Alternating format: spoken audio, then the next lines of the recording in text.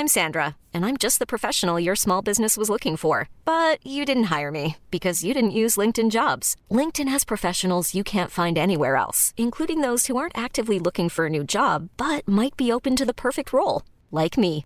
In a given month, over 70% of LinkedIn users don't visit other leading job sites. So if you're not looking on LinkedIn, you'll miss out on great candidates like Sandra. Start hiring professionals like a professional. Post your free job on linkedin.com/achieve today. Even on a budget, quality is non-negotiable. That's why Quince is the place to score high-end essentials at 50 to 80% less than similar brands. Get your hands on buttery soft cashmere sweaters from just $60, Italian leather jackets, and so much more. And the best part about Quince, they exclusively partner with factories committed to safe, ethical, and responsible manufacturing. Elevate your style without the elevated price tag with Quince. Go to quince.com/upgrade for free shipping and 365-day returns. Since 2013, Bombas has donated over 100 million socks, underwear, and T-shirts to those facing homelessness. If we counted those on air, this ad would last over 1,157 days. But if we counted the time it takes to make a donation possible, it would take just a few clicks. Because every time you make a purchase, Bombas donates an item to someone who needs it. Go to bombas.com/ACAST and use code ACAST for 20% off your first purchase. That's bombas.com/ACAST, code ACAST. Uh-oh. If you thought it was hard for rookies to get into F1, it might just have gotten a little bit harder. The new boss of AlphaTauri, soon to be renamed Insert Your Name Here, Racing Bulls Insert Your Name Here, This is a Cool Spot, has been talking to the motorsport website RacingNews365.com and has said the old days of Toro Rosso are over. You know, the idea that two brand new junior drivers from the Red Bull stable could have a chance to learn the tricks and tools of Formula One and then maybe progress later on? No, we're not going to be getting that anymore. And it's all to do with them needing to get money. Well, that program's kind of fallen flat on its face with the new CEO of AlphaTauri. I'm just going to call them that for now because it's easier, and we'll find out the new name in a couple of days when F1 releases their entry roster for 2024, declaring that the new team identity will be not that of a B team, and will be thus. Ahem. I think we'll still try to fulfill one of the other strategic directives, which is to fulfill the junior development program, but we'll do it slightly differently. We will not race with two juniors. We will always have one experienced driver who will take one young driver under his wings and help him to develop. So, what we saw in 2023, basically. Yeah, I think that's pretty much what Daniel Ricciardo's purpose is now at AlphaTauri. I think that's also what Nick De Vries's purpose was for AlphaTauri, because even though he was a rookie, he was in his late 20s, and he did teach Yuki quite a lot of things, which he does hold with good grace even to this day. But having said that, though, saying Yuki Tsunoda is a junior or a rookie driver is a complete misnomer now. I know Yuki is a very young person, and he is very, very small, but he has been around Formula One for about 3 seasons now. He's going into his 4th season, and 4 seasons in Formula One? That's not exactly a junior driver. Michael Schumacher was only in his 3rd full season of Formula One when he was challenging for titles. Lewis Hamilton was challenging for the title in his rookie season. In 2022, Lando Norris was in his 4th season and nobody would have called him a junior driver. Max Verstappen in his 4th season? Okay, he was dealing with quite a lot of things, including crashing a lot and the Monaco Crashtappen, which came to a head in Monaco 2018, and thankfully he was able to build up from there. That 4th season was a little bit rough. This whole idea of Yuki being a junior driver still is really confusing. They've got nearly a dozen of those, and Yuki ain't one of them anymore. But when you read the article more and more, the penny drops. Oh, sorry about that. British bias. How about centime d'euro? Bayer has revealed the truth behind this move, as well as many other ones we will discuss today. Shareholders. They have a lot more of a say than you think, and Alpine giving out more of the team to outside investors, which include celebrities, they will be having a lot of say in where that team goes. You mark my words. I think Esti Besti, if he carries on being who he is, in 2024 he's going to be going full-on war mode. Yeah, I think he's gone. But according to those shareholders, Bayer had said that the focus needs to shift from the junior stable mindset to that of being simply competitive. which is basically the same motivation as every other team on the grid, so hardly groundbreaking. And also to commercially balance the team. This just sounds so soulless. I thought the name change was bad. This is just even worse. There's no soul left in that team anymore. It's now trying to justify its existence as being part of the Red Bull Group and, trying to make it worth its while and make sure that it's bringing money to the table with many other lucrative sponsors, because quite a lot of sponsors are being mooted with this brand new team, and Daniel Ricciardo being there is a really good example because, I'm Formula One smiley guy, and many sponsors like me. Come on, Visa, Hugo Boss, Adidas, come over here. Don't worry, fellas. I'm good. Because that's the idea for the naming rights. Everyone thinking that Racing Bulls, that's a really odd name.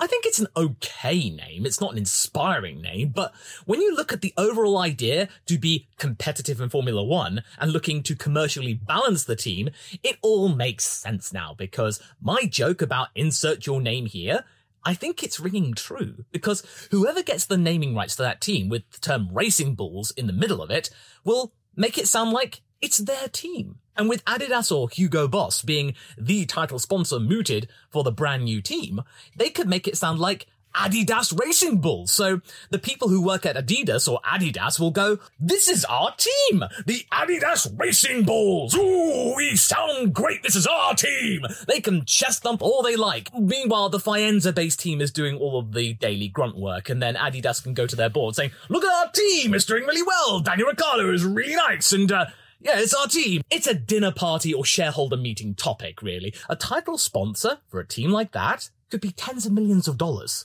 And on top of the extra 20 million that Daniel Ricciardo basically gifted them in Mexico from Haas, and money that team really does need to improve. I know, I'm being harsh on the guy. He does have a lot of potential, and he still has got good talent and racing skills, as we saw in Mexico. And what we might have seen in Brazil had they not fallen foul of being a lap down, bizarrely, and them not sensing it, and then the FIA being completely strict about it.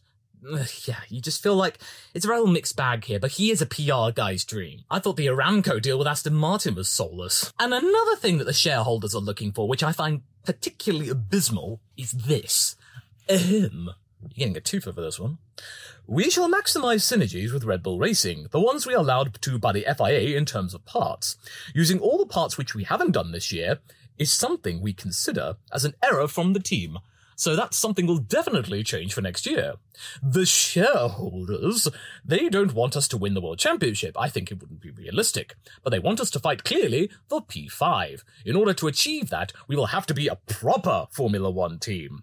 That's why we're investing in facilities. A proper Formula One team. So the last 2 decades have shown that you are not a proper Formula One team. That team has been responsible for many of the current drivers on the grid even being there. What does that say about your organisation and how you view your own team? That just is really sad. And also, fighting for P5. And Aston Martin would be easily described right now as being the 5th best team. So you want your team to best Aston Martin. I think that's going to be tricky. I mean, Alpine might be reasonable. I mean, I think P6 or P7 is viable. I appreciate you're not going for the World Championship. I just don't think 5th is realistic. You're only going to get disappointed, folks. I get it. In order to be competitive these days, you need to invest in new resources and materials and facilities, which is what Williams managed to get a little more leeway on with the capex increase, which was proportionally bigger for them, and the lesser teams, which included AlphaTauri. But the way that Peter Bayer is going through all of this alongside Christian Horner, it just feels incredibly soulless and disingenuous and going against the entire raison d'etre of the Red Bull Group even having a second team. Because that model was incredibly efficient, and I understand the model of going back to the old days of Toro Rosso, where they did share parts with the senior team. In fact, they practically had the same car. And you even saw that with the STR1, which ran a detuned Cosworth V10 with that weird airbox with that secondary little hole. It looked really silly.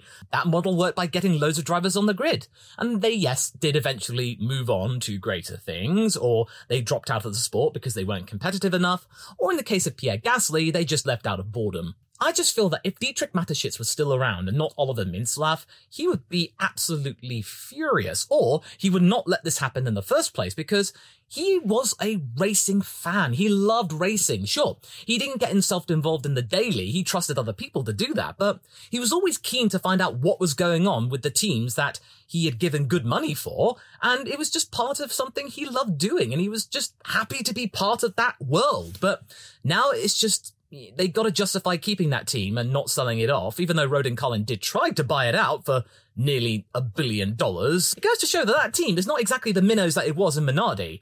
They are worth a lot. They are worth more than the likes of Williams and Haas. They punch above their weight all the time. Minardi was around for decades because they were quite good at being resourceful and finding sponsors at the 11th hour. All these other teams would just run out of money or go out of business or have some kind of controversy. But Minardi just kept on chugging. Also in 2008, I find it really funny that thanks to Sebastian Vettel, I know that a lot of German fans were calling me up about the pronunciation, managed to be higher in the constructors than the senior team. A lot can happen in 3 years, like a chatbot may be your new best friend. But what won't change? Needing health insurance. United Healthcare Tri-Term Medical Plans, underwritten by Golden Rule Insurance Company, offer flexible, budget-friendly coverage that lasts nearly 3 years in some states. Learn more at uh1.com. Ryan Reynolds here from Mint Mobile. With the price of just about everything going up during inflation, we thought we'd bring our prices down. So to help us, we brought in a reverse auctioneer, which is apparently a thing. Mint Mobile Unlimited Premium Wireless. How to get 30, 30, bit to get 30, bit to get 20, 20, 20, bit to get 20, 20, bit to get 15, 15, 15, 15, just $15 a month? Sold! Give it a try at mintmobile.com/switch. $45 up front for 3 months plus taxes and fees. Promo rate for new customers for limited time. Unlimited more than 40 gigabytes per month. Slows full terms at mintmobile.com. That was really funny, and the only time that happened. But I thought the whole point of that team was a place where young drivers could quietly learn how Formula One worked without too much attention. They could quietly get on with things towards the back of the grid, no pressure to try and score points all the time, and ease themselves into the sport calmly, naturally, without too much pressure. Of course, the pressure would build if you're in your third season and you're still not performing, but for that first year and a bit, you were good. But now, no, because the Red Bull group have become much more ruthless later on as they have progressed, and you are very lucky to even get a chance in Formula One. And nowadays, with the pressure on rookies and the fact that rookies can barely get into the sport, you're lucky to even get one season without people calling for your head. What has become very clear in Bayer's mind is that the team needs to stand out on its own 2 feet and be a Formula One team in their own right, and realise the full potential of the team, of the commercial side of it. Something of which, in an interview with Planet F1, he deemed as lacking, whereas everything else was solid. He even said the facilities were fantastic. So okay, why are you saying then months later the facilities need investing in if they were already fantastic or good? And another thing that Bayer said, which he's gone against, is that he would keep the team as being the one that educated and developed young drivers. Well, it's going to be a lot harder and much less efficient to do so if one of those seats is being taken up by a guy who's pushing to be in one of the most senior positions within Formula One. Daniel Ricciardo is one of the oldest drivers on the grid. The entire junior program now, thanks to this new initiative, is going to be coming to a screeching halt. You might get a Red Bull junior driver in that team once every 2 or 3 years. And considering that it still nearly has a dozen young talents in there, and Liam Lawson was snubbed a chance in 2024 despite his great subbing in for Daniel, means that I find the entire Red Bull initiative incredibly lacking and almost pointless. But you can easily tell from the language of Bayer is that instead of being committed to being the team that educated young drivers, now that directive is something that they are going to try and fulfill. Like, oh, well, I suppose we'll try and fulfill one of the directives, but it's only one of many, so maybe if we don't, then it's no big deal, honestly. But what's stopping them from changing even that? They might completely ditch that entirely,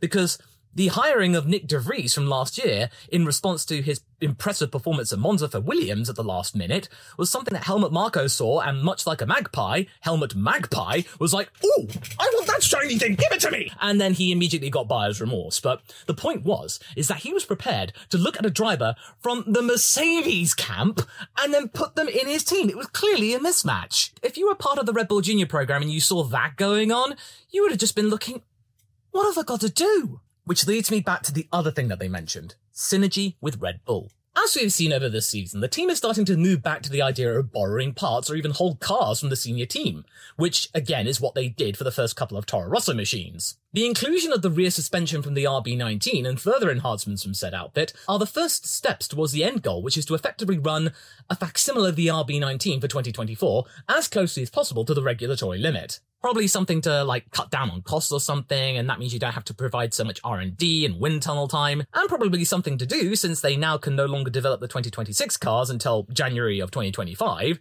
and also the second team doesn't necessarily have to pay the outlay for developing parts in the first place. In fact, the way that AlphaTauri have been talking this year have gotten the FIA involved and having to re-clarify their position on the ideas of teams collaborating with each other and copying parts. Nicholas Tombazis, the effective boss of single-seaters for the FIA, was skirting around directly calling the team out, as he was constantly saying in a piece from Crash.net that he understood that Red Bull and AlphaTauri got the most criticism based on their obvious relationship and history, but that they weren't being accused of anything right now. It felt like more it was just a fresh reminder, a friendly reminder to all teams that you better be careful because we don't tolerate this.